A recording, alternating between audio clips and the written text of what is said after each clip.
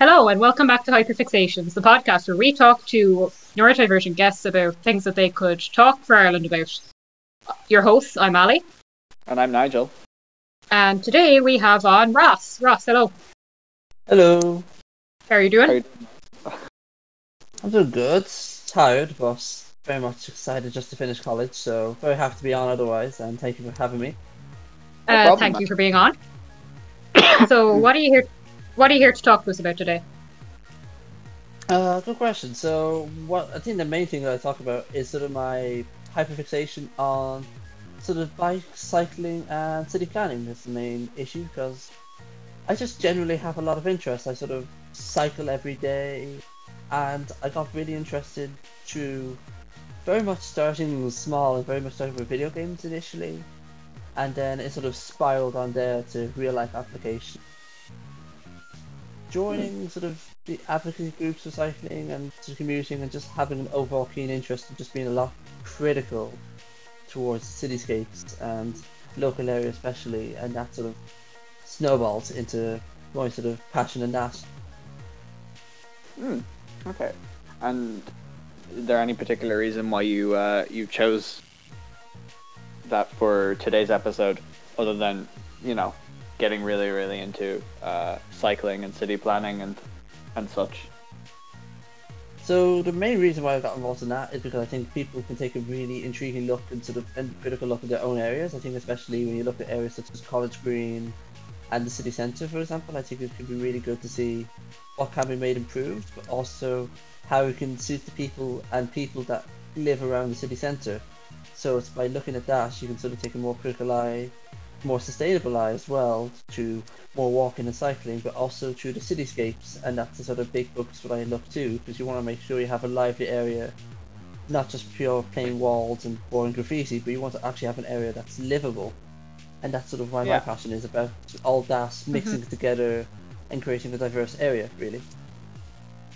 So just on that, I wanted to ask, because you're talking about College Green in the city centre then, so the increase in building hotels in Dublin is sort of anathema to your interest in city planning then, where every second building is now going to be a hotel or business park.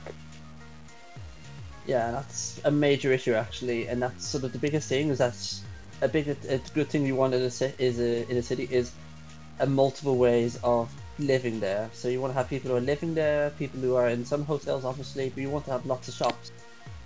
You want to make sure they're big and small shops. You want to have sort of this local farmers market as close to any sort of big chain or fast food chain. And obviously, when you have lots of hotels, you're only going to have one specific type of people there. But obviously, as the pandemic has shown, when you don't have the people coming there, it goes really quiet really quickly. And I think that's the biggest reason why when you see Grafton Street, I think especially last year in March, how shocked people were to see absolutely nobody in, because all the tourists who would usually go to the hotels aren't there anymore. And Yeah. simply it shows how quickly that can change from an area that's bustling to an area that just is devoid of anything, and how more recently, and the bigger thing recently, is to get people back into the cities, because everybody lives in the suburbs now, and this is actually a major sticking point, is that loads of us live in the suburbs, and that's actually a bad thing, because we should be all living in the cities, but there's nowhere to live in the cities, is the biggest issue, because instead we have all these hotels and unaffordable rents. It's a bit of a catch-22 then. Absolutely. Yeah, definitely. Sort of, like the biggest thing with that is that it's basically just how decades of planning have gone into sort of how this has happened, and we're trying to all reverse it in like 3 or 4 years. It's just not possible really, and that's some of the solutions that we're providing. They're just saying build higher when we're not even living in the vacant spaces that are already there in low density. So it provides that sort of debate too, but it's also a case of also that I also would disagree in some way that high density is the answer. I think medium density of like 5 to 6 stories is the best, and there's actually a lot of studies to back that up too. I think a book I read and sort of one that made actual proper readings rather than just plain city skylines was actually reading the book Cities for People by Jan Hell, and that actually provides some really interesting comparisons of how cities should be. So cities should basically be active, they should be friendly, and a mixture of stuff as well. It should be very much visible, have lots of windows, lots of units of sort of stores, and basically just look like you actually want to come into the city and have a sort of reason to stay there. Because I think the biggest thing is that if you go sort of literally to any sort of housing estate in the suburbs, you're going to have lots of just housing blocks and cul-de-sacs, and that just doesn't want to make you live there at all, because otherwise you're going to be facing another house and walls otherwise. And that's the biggest issue when it Absolutely. comes to cities too. You mentioned that medium density you think is the like the best like the ideal. Like, could you like maybe go a bit more into that, or? Yep, certainly. So medium density actually provides a lot of benefits in that. Firstly, it provides a lot of people to be all in the same area, but not be overly cramped either. Mhm. But obviously, there's big issues with co-living, and that's something that definitely shouldn't be happening. And obviously, Yeah. you want to make sure that where you live is also good too. But if you have a large amount of people living in a small area but not too cramped, you also have great benefits. So firstly, the biggest one is that obviously you start a lot of people in a small area rather than needing a big suburb. But however, if you have people living, for example, at windows and near the ground level, you actually have what is very interesting is passive surveillance. And that passive surveillance actually allows an area to become much safer, much more lively, because if you're passing sort of, like, let's say a 5-story housing block, you could have people who are out the windows, you could hear babies crying, but you also have people hanging up clothes, and very much actually something happening there. But also at night, if you hear someone screaming outside, obviously you're going to have a lot of people suddenly gaining their attention, and because it's such a tight-knit community, everybody's going to go out, and that actually creates a lot more safety in that as well, which is a really interesting phenomenon. And also further to that as well is sort of the biggest thing as well with that is services. And if you can provide services that don't need to take too far along to get to, but also have enough capacity, importantly, then that provides a nice balance without being too cramped. And another thing actually which comes to mind as well is actually the environmental impact of sort of these houses. So a lot of people, and a bigger issue of mine is that if you build higher, you're going to have more houses, but at the same time that's not always the case. With 5 or 6 stories you're going to get max capacity of that, but if you build taller you're going to have some vacant spots for offices usually, and that's a bigger issue too. But also another one is that especially if you go into the city on windy days, you realize how much wind there is, and especially if you go to the Docklands, Absolutely. just because of how high it is, it's incredibly windy, and that's because of how the wind is actually channeled between the buildings, because it can't get through the higher buildings, so it has to go around and usually under to where the poor people are. So that's why if you go around there, it's absolutely freezing, and that doesn't invite anyone in, so you usually want to get out as soon as you can too. Absolutely. I'm thinking of the so there was pictures recently online of the apartment blocks that were built in the wake of World War II in Soviet bloc countries, and they're just absolutely massive, imposing structures that are like dozens of floors high, and they're like all 2 or 3 room apartments. So like I can only imagine how windy and how bad it would get up at the very top of there. Yeah, absolutely. And actually, there's a bigger issue with that, is that with sort of those kind of houses, they're always going to be the same built, because obviously it's the cheapest way to do it. And that's actually a big criticism that I would have, that although they might be nice, and there's always this thing of Soviet architecture being nice, they're only they're outliers really in terms of the overall build it at the cheapest price, obviously because of the social system at the time. So to sort of combat that, I think it is also important that where you live should also look attractive outside as well. So there should also be a lot of ensuring that there's glass ventilation and sort of getting sunlight as well, and also making sure there's also a lot of sort of greenery around. There's obviously trees, bushes, plants, they might not seem big deals, but when you don't have them, you realise how much of importance they are, and obviously the benefits of having lots of greenery, especially near you, provides a lot of benefits there, as well as also drainage as well, and that provides a big issue as well of drainage to actually ensure you don't get floods and you don't realise your apartment on the ground floor, or if in a lot of apartments there's sometimes underground parking, doesn't get flooded, and that's a big issue too in some of them. Would you say aesthetic appeal is also a large aspect of city planning and like urban development? And would you say then that it's like where would you rank it in terms of importance then, on just like an aesthetic level? I think it's important. I don't think it's as important as functionality because I think simply it needs to work before you can make it look pretty. Because I think that's a lot Yeah. of the things. But I think example I would sort of put is sort of I think let's use College Green because that's a nice easy one because obviously everyone knows where that is. The issue with that is that the first steps previously you go to it, it used to it's like a 3 lane one way. If you're on a bike, good luck basically. But now you start to see stall steps. So first of all, you start to see planters being put, and even something as simple as planters rather than ones provides more trees. Now the next thing you want to do is notice how many poles there are. I think there's a lot of pictures where you can see how many safety things are saying. Here's a bus lane, here's a cycle lane, here's all taxis, but there's so many poles indicating it and signs that if you wanted to take a picture of Trinity College from Dame Street, you wouldn't see anything because of how crowded it is with just this brutalist pole architecture. And it's not even a good art piece either, so that's one of the major things. Brutalist further to pole that- architecture. I like Yeah. that. Yeah. It's you have to make it whatever aesthetic you can from it really because it's unnecessary as hell of course. Yeah. And then another thing as well is also making sure you have public buy-in, and I think that's the biggest important thing. That one of the biggest plans is also to pedestrianize College Green, and the photo I have, which is actually my background choice on my screensaver, in fact, is what is known as option 4 of the College Green pedestrianisation, which is going to completely pedestrianise Dame Street in that area, up to I'm not sure Angel Street in that area. I'm not sure what the full street name is all the way, but I think it's the first gate bar is what I put it as. And what the image shows is basically literally people cycling, a man playing a saxophone, people eating outside with a umbrella to cover them in a dry weather, and it looks so attractive, and that's why people really saw us and thought, I want to live in a city that looks like that, and it looks amazing in that way. And I think as an art piece, even just subjectively, it looks very good, but when you have 95% of people saying, we want this over what it is currently a massive bus route and sort of car route, I think that shows you how if you get people supporting it and telling them why they should believe in it as well as the aesthetics and the functionality, I think that's important too.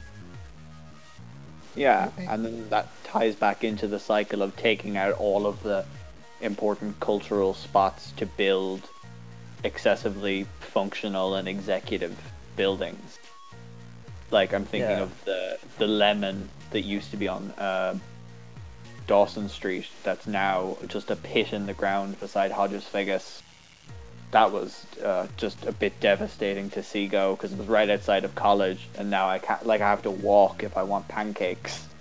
Devastating. Well, I say also a bigger thing is that as well as that is that you want to actually keep as much of protect the monuments, and that's actually a big thing too, because obviously another big issue is actually removing or sort of rebuilding monuments to fit the modern aesthetic, but the modern aesthetic is just bland as hell and does absolutely no justice to anything to protect the buildings. It's actually related to that a local development happening just down the canal for me, and they're trying to convert the old schoolhouse to a building, but it looks absolutely nothing like the same, and it's overshadowed by these 8-story or 9-story, even in some cases, apartments, and it doesn't show any sort of a value to it at all. And I think that I think you need to keep some of the statues, whoever it may, even if it may end in some cases to some people's disapproval, but I think it also needs to be going against the grain in some cases, because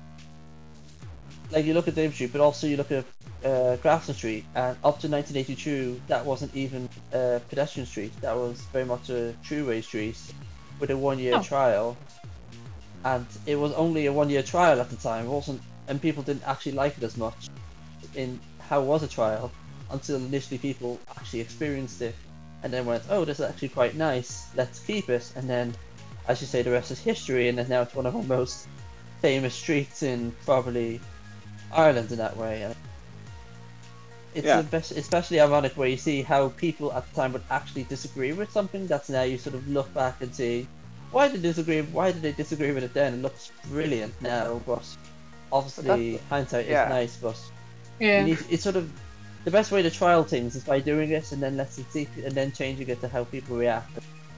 There's a lot of issues with public consultations and not doing it as you look in a certain where is it again? As a certain Strand Road cycle trial in South Dublin. I think like that's the more positive aspect to things like the tram system that was built through Dublin by the British, that we spent loads of money taking out of Dublin in the like 80s and 90s or whatever, and then only for tracks to be laid and more money to be spent putting in lines for the Lewis and Dart later on then. So like you have to wonder then, why were people against that, and was it just British things? But just like in terms of city infrastructure, that was a strange move. And then it's actually ironic how much we're very critical about the British, but when it comes to actually cities, they didn't do a bad job in fairness, and I think we actually did a lot of the damage when it comes to some building. I think a big example is that, as well as also going down to Kildare Street and the Department of Agriculture. There's a building there which absolutely looks very Victorian and absolutely looks marvellous. Tear it down and replace with the brutalist building there, right beside government buildings, which looks absolutely awful, where the Department of Agriculture is. And you sort of look at that into sort of, how do we do that again? Sort of, well, we are repeating our own mistakes in some ways, and it's the biggest issue with that we just keep saying, oh no, we don't need to protect this monument, it has no value, and then a few days away, oh, it actually did have value, but it's a bit late, we can't really bring it back. And it's sort of like the Lewis. We sort of look at public infrastructure as if it's a case of costs economically, rather than any sort of social benefit it may have. And that's an issue too, that we sort of tear it out and we're like, and then suddenly a few years later we're like, oh yeah, we actually need it again, but oh no, we have to actually, it costs even more to put it back in again. And that's a big issue too. Okay, we're too focused on whether we can do something. Yeah, when we can, because you don't get headlines by tearing something apart. You get headlines by building something new, even if it's replacing something that was already there in the first place. You mentioned about public monuments, and then coming back years later and going, oh, well, maybe there was some good to it. I want to posit a question to you and see what your thoughts are on it. The spire. Thoughts? Many, but like, should we tear it down? I'd say a lot of, look at a lot of modern things where you get very critical about them. You sort of say, oh look, it looks like an absolutely horrible thing in the sky, but it's like, it's very much the new Poolbeg, it's the Poolbeg chimneys, basically. It's very much like that. We seem to build a long stick in the sky, hate it initially, and then we like it suddenly. Although with the Poolbeg it seems to be the opposite. We seem to be very divided about it now, but I think it shows how quickly we can sort of like stuff. I think it also brings a comparison to the Eiffel Tower, where it was built up for the World Fair in the 1880s, 1890s I think it was, and was only meant to be there for the World Fair, and a lot of French people hated it. And then it wasn't until it was kept, and now it's become a national monument and a symbol of France, literally, where if you sort of search France, one of the first results you get is the Eiffel Tower, but it was hated by everybody else beforehand, so it really goes to show that people aren't the best indicators of how successful a thing will do in public perception, so a bit of patience is required too. But monuments, especially like the Spire, I think the Spire has a special place in my heart, really. It is sort of the de facto centre of town. When you sort of talk to anybody who's very lost in Dublin and just say, meet me at the Spire, you can't really miss it because it's just a big stick in the sky, and it's like one of those real life Google Earth points. You sort of land it in the ground, but it actually exists in real life, and that would be very handy indeed. But at the same time, that would be the case to do that. But yeah, it has its place. There's not much taller than the Spire in the city centre, at least like until you go out onto the quays. So it's not like it can be lost. No, definitely. And I don't think there's much taller than the Spire anywhere in Ireland, actually, for that matter. So yeah. So I think it's. Apparently they're building a skyscraper in Cork, though. That'll be the tallest building in Ireland. I know, but it's typical Cork having to steal the title, but I think Dublin will get it back someday. That's what we do. Yeah.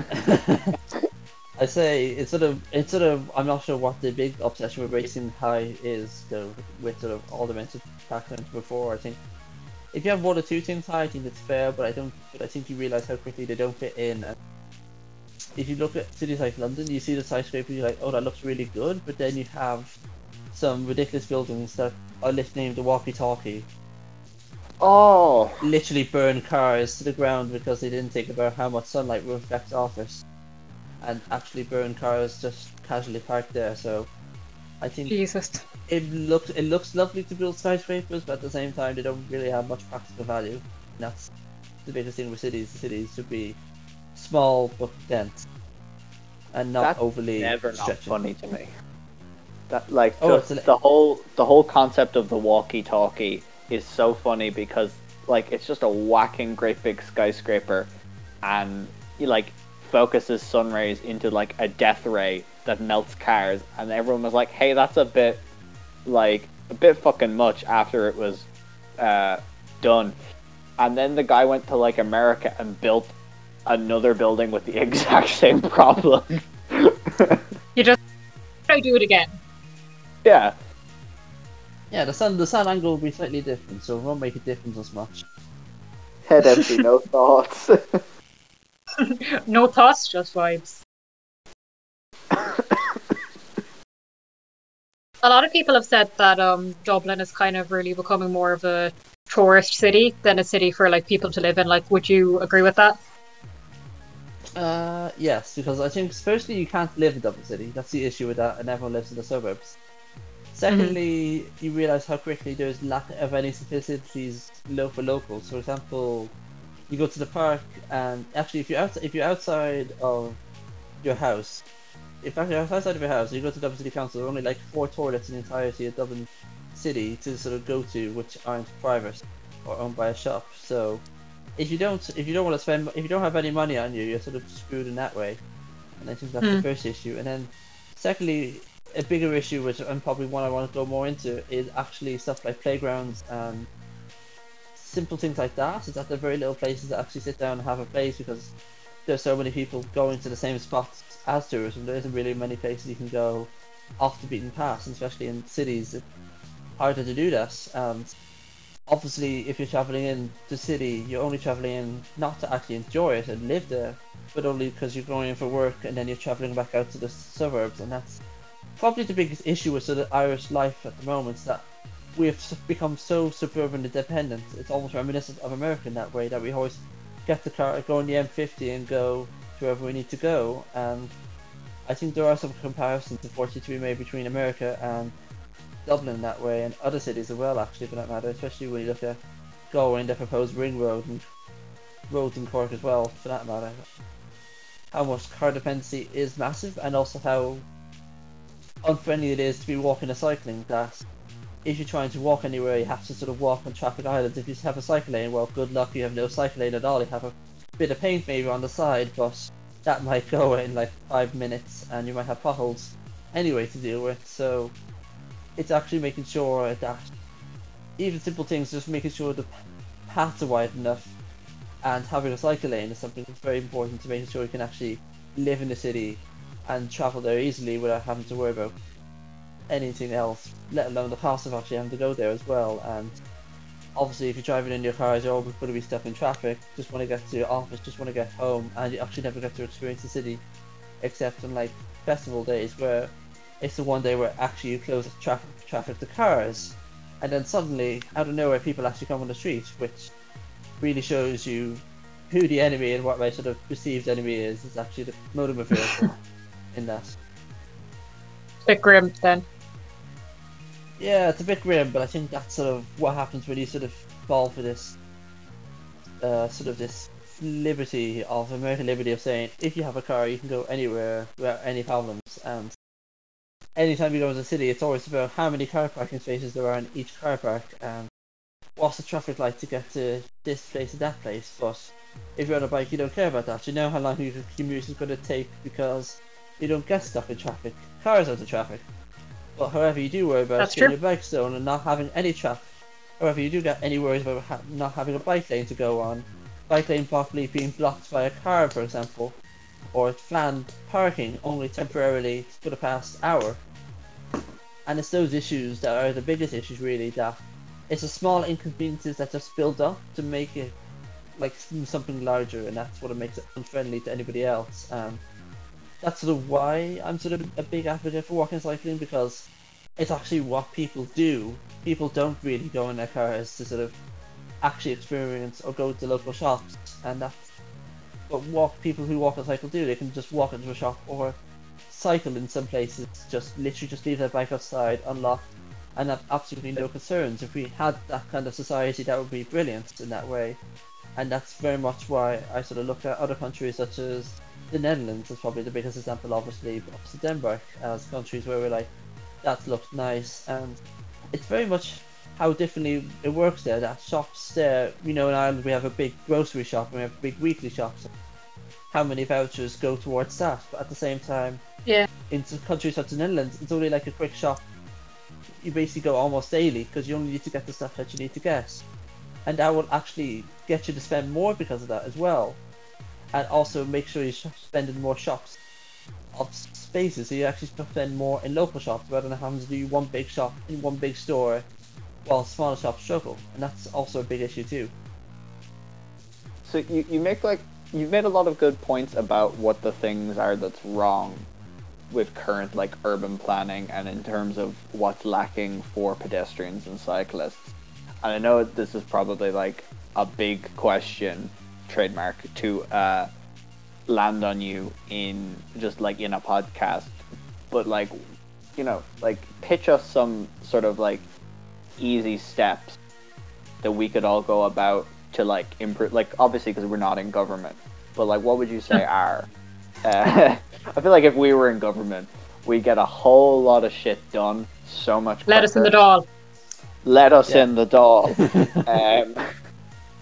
But yeah, what do you think is like, you know, some simple and easy steps that would reduce this crisis of modernity?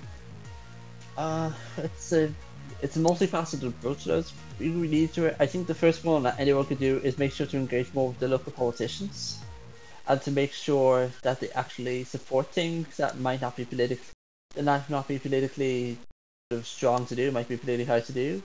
And even if people are against you, you still should follow it anyway. Especially when it comes to issues of sort of cycle lanes and stuff like that, you can have a lot of people saying, "Oh no, but what about the ambulances that will get through suddenly?" Despite the fact they actually won't be affected by it, and what about the inconvenience that it will have for me, a motorist, despite the fact as a cyclist you almost get hit by cars almost every day in some cases. And it's having to actually tell your politician, no, I actually want this to happen, specifically because I'm affected by this issue, and because I want to see a better local area. And I think you have to start local. I think that's where lockdown has actually brought, I mentioned the word lockdown unfortunately, but the 5 kilometers actually shows you how local your area is. Despite the fact that you may feel sort of isolated in that, you also realize how much you pass a lot more, and how, especially for me, you become a lot more, well, why don't we change this bit? I remember I emailed councillors specifically on things such as kissing gates, which are an issue where they're an accessibility issue, for example, and you can get them removed, for example, as well as sort of the signals and lights, where if you feel like you don't have enough time to cross a light as a pedestrian, then you might say, hey, can we have more time with the lights? And I think those are simple ways. Obviously, with infrastructure, that's a bigger thing, but I think more often than not, especially recently, there's been a load of consultations, public consultations, where people can engage in what they want the area to be. Example of where it be roads or whole schemes such as bus connects.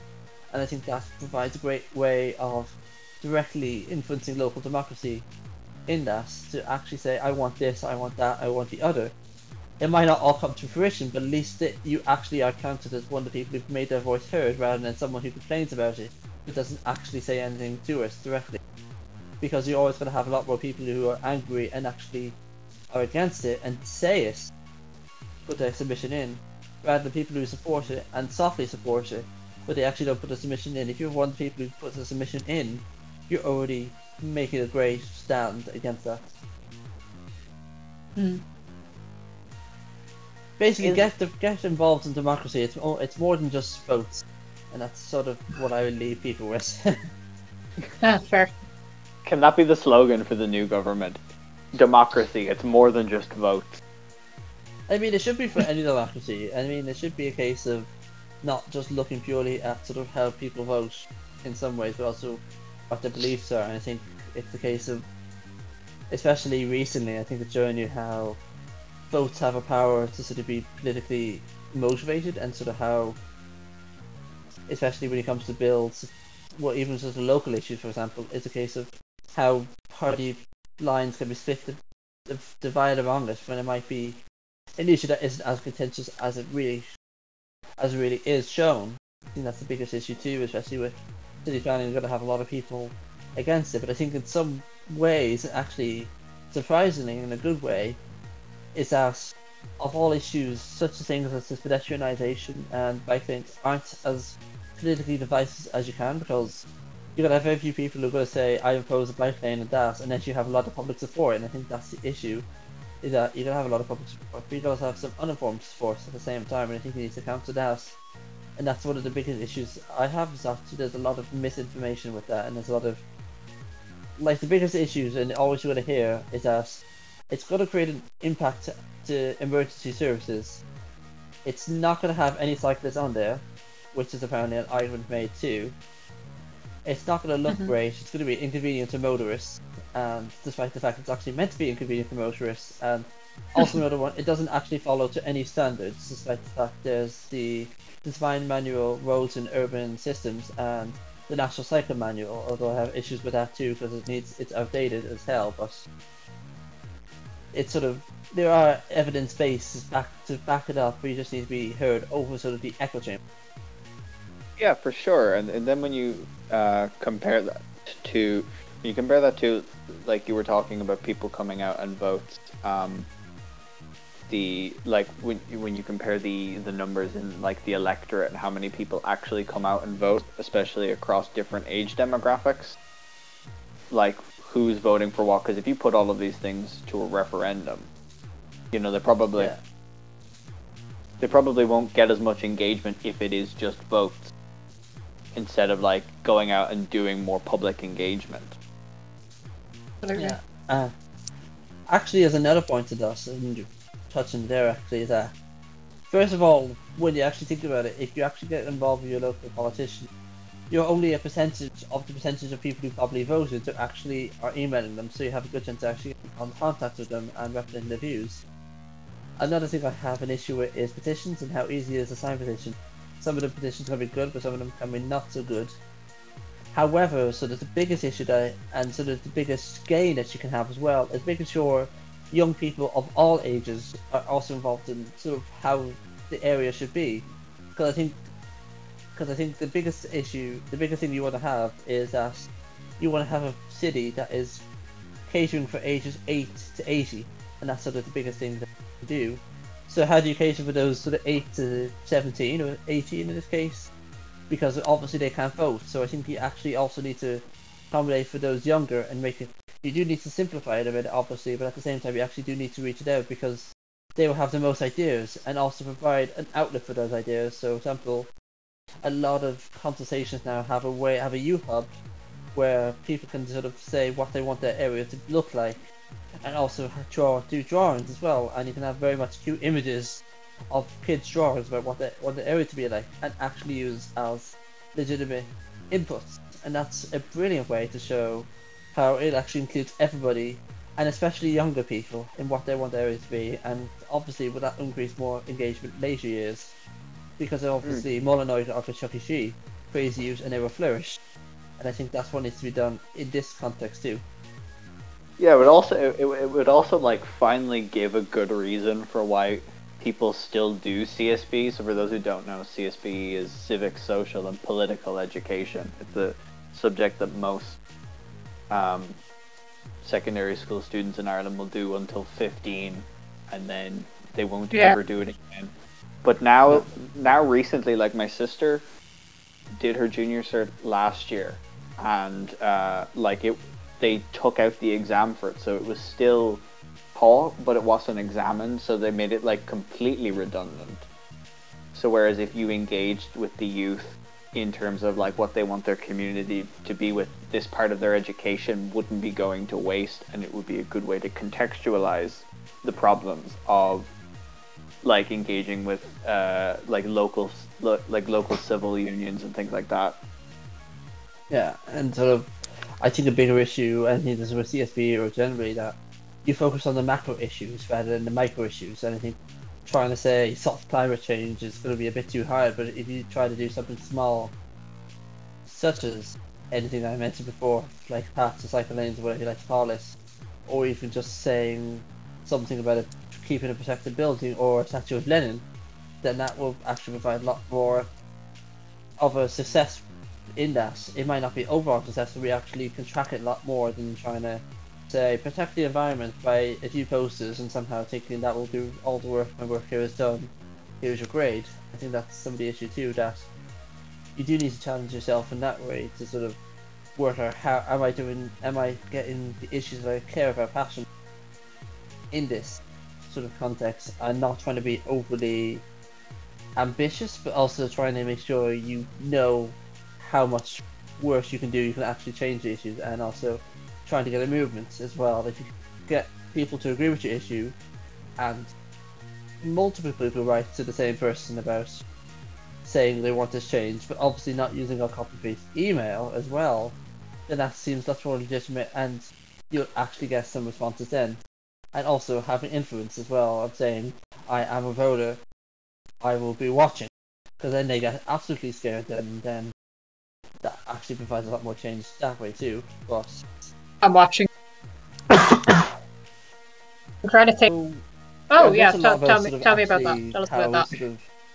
How also unpedestrian cycling friendly is, but actually sort of when you sort of realise how much the roads are actually how toxic they are. I think the biggest thing is, especially when you want to cross the road, is traffic islands, where you know you have to stand in the middle of sort of two cars that flows the traffic, and you're sort of like help kind of way, because you can't make it all the way through. But, or the fact you have to make multiple crossings just to get to the other Yeah, side. stranded there almost. If you're in any sort of motor vehicle, you'll be fine and no problem. But I think it's really intriguing to see how alternatives there are. So, for example, you look at sort of the Netherlands, for example. Again, I've got to keep going to that. It's how a good place it is.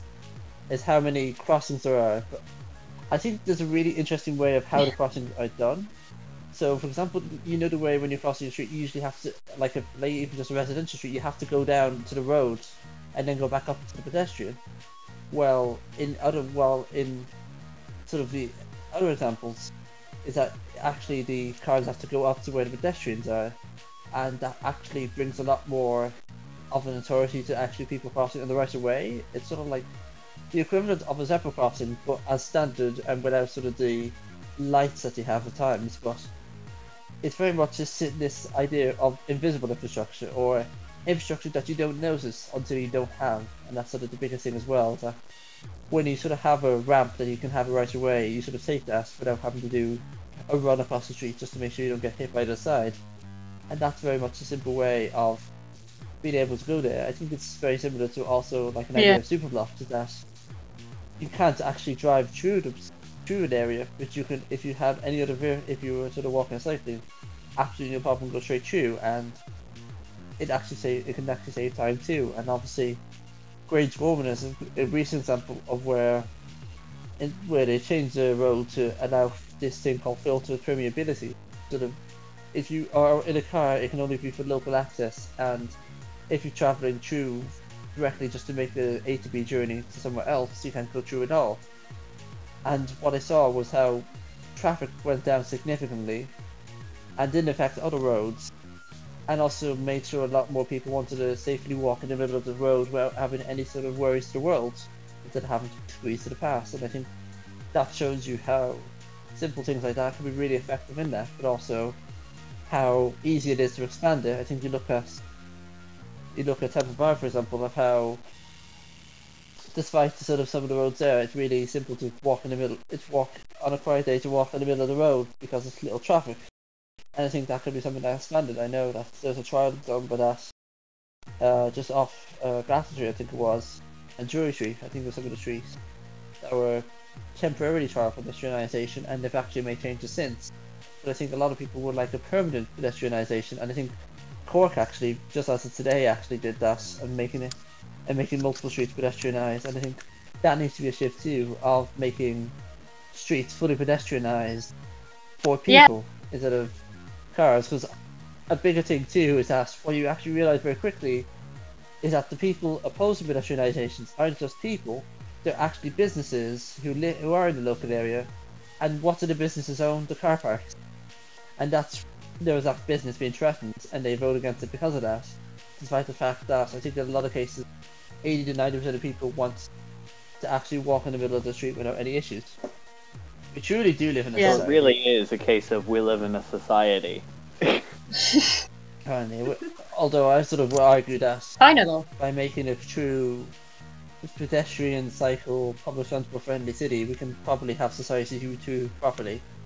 And I think another issue that I would also mention is that you also need to have interconnectivity between transport modes. So, for example, if you walk to the train station, it should be an easy walk and safe walk, but also having frequent trains too, or Lewis's, for example. And I think that's a bigger thing too, that needs to be, you need to sort of combine multiple ways, and that's Yeah. a big thing too, and that's not really happening. I think if I look at my own area, for example, I think there's a bus that sometimes shows up at exactly the time when the train shows up, but that means anyone trying to get from the train to the bus is not going to get the bus, and they have to wait another half an hour. And I think those are very simple things that should not happen. Basically, it should basically be timed perfectly to actually connect easily, and that's something that isn't done a lot either. And I think that what Yeah. makes the city connected too. Yeah. Except when you're sort of very inconvenienced by them. Kinda like little absolutely things hate the that you world, might and not think you sort of about. have to wait in the rain. I think there was one time actually I was coming back. Yeah. There was one time I was coming back from on the train from Houghton Yeah, to going back on the Maynooth line, and I was literally on the dark going into Connolly as I saw the train going to train I was meant to connect on to just leave the station because my own train was late. I'm thinking, why does that happen really, and why can I not rely on that service to even be frequent enough that I can sort of be okay with missing the train and be like, oh yeah, there's another train in 10 minutes and it'll be fine. But obviously, the issue of service is a bigger thing too. And I think I remember I literally cycled instead of getting the train back because I was just that annoyed. And I ended up coming back around the same time anyway. Yeah. I think that's a quite a topical point, especially considering the RTE series that's happening right now, where Enda Kenny cycles like a prick along railway infrastructure that he Oh, defunded. good God. Oh, fucking spare me. Mm, But that man. if it's this bad in the city centre where we do, you don't have reliable enough interconnected public transport, think about how bad it is in places like Donegal trying to get down. Like, Yeah. there's no train at all, and I say Donegal because my roommate is from Donegal, and trying to get he missed the bus to Dublin, so he ended up having to get a bus to Belfast to get a bus down to Dublin, and that's really not feasible in any way, shape or form, especially if you're in a hurry. There's also an But, issue of reliability, like, the making Irish sure it government actually doesn't even care. shows up, let alone actually showing up at the right time. And that's also an issue too, where how can you rely on a service if it doesn't even show up? I think is the biggest Yeah. thing. And then obviously the actual issue of service is the bigger thing, where you actually have to rely on one bus that only comes once a day. If you miss it, you can't go at all anywhere unless you have a car, and that just shows you how dominated car society is really, especially in rural counties where if you miss it, you just have to do these ridiculous transfers just to get there, which might take an Ugh. it's actually just more than just paint, because paint firstly means nothing if you're going to be having to move away from a car that might be parked in the right lane, or especially a big one issue I have is shared walking cycling lanes where there's no separation, and the amount of near collisions you have with people walking on the cycle lane is way too many. So the biggest thing to have is a cycle lane firstly that's separated away from the traffic, and especially if you have it like as a greenway, for example, that's the best way to have Yeah. it completely separated. However, if you're going to have it beside the road, try and have it like some barrier in it. So, for example, it could be like simple things such as planters, or I think that the coastal mobility route, for example, look at Dún Laoghaire back down, is a wavy thing of a jig, and that is something simple that keeps people separated from cars, and that works and gets a lot of people in because the best way to see how a bike lane works is see what kind of people use it, not how many people use it or what kind. Because if you get kids and stuff like that who cycle on the path instead of the cycle lane, then that's not a good enough cycle lane, because obviously there's an issue with it and that they don't feel safe in it. So that's also having to address that too, and sort of being able to have the best what it can. But I think a lot of it is just trying to compromise, because obviously there's a local cycle lane that's been put in recently, and it has some people saying, why don't it go to, why isn't it as good as it could be? But I think in comparison to what it was, I think it's an improvement, because there was just a tiny bit of paint, but it was very much faded paint. It wasn't even paint, it was just non-existent. Since then I felt a lot safer, and I think that's what we need to aim for, at least just make it usable, and then we can sort of work on it after. Yeah, nearly like placebo infrastructure. Yeah. Yeah, it's a placebo, but you can see it actually works. So it's not very placebo to say. It's placebo, but it's so little in actual changes that many people don't even notice in case until they actually use it, and they're like, "Oh my word, this is a game changer."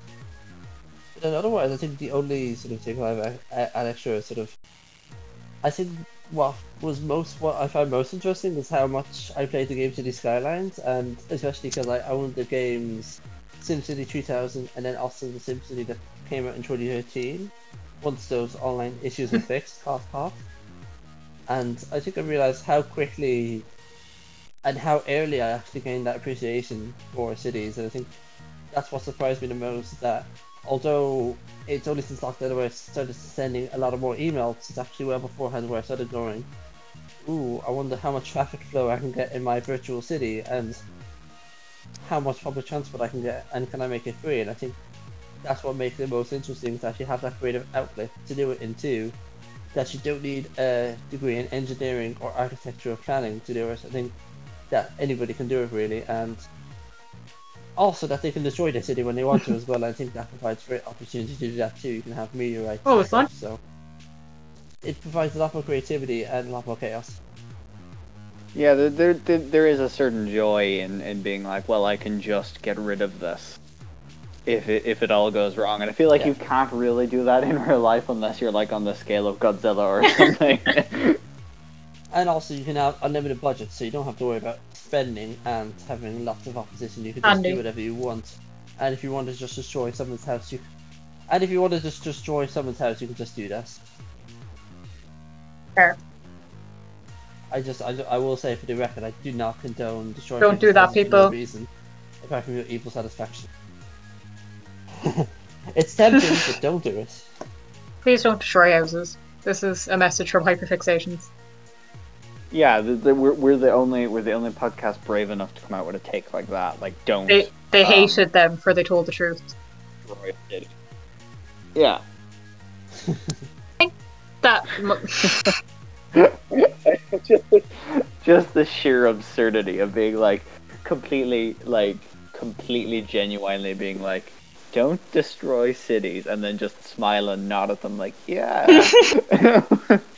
Yeah, that's a brilliant way to end this. Just to like, don't destroy it, just build it. And build it well. Yeah, like unless it's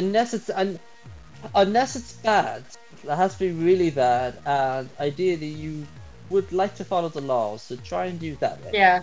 Try being operative. Like Field of Dreams. If you build it, they will come. I know that's not the quote, but that's how everyone misquotes Field of Dreams. What's the actual quote?